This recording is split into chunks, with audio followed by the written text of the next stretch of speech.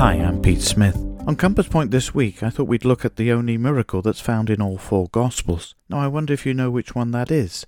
The feeding of the 5,000. In Matthew's account, we see the king speaking. His command in Matthew 14 verse 16 is, "Give ye them to eat." The Greek puts the emphasis on the disciples. You give them something to eat. They reply, "We have but 5 loaves and 2 fishes." To which the sovereign says majestically, "Bring them hither to me." After thanking God for the meal, we read, He brake and gave the loaves to the disciples, and the disciples to the multitude. When our Lord commands us to do something, He provides the enablement for doing it. Our only responsibility is to obey Him. Matthew alone records the fact it was about 5,000 men, besides women and children, who had been fed that day. Truly an amazing miracle.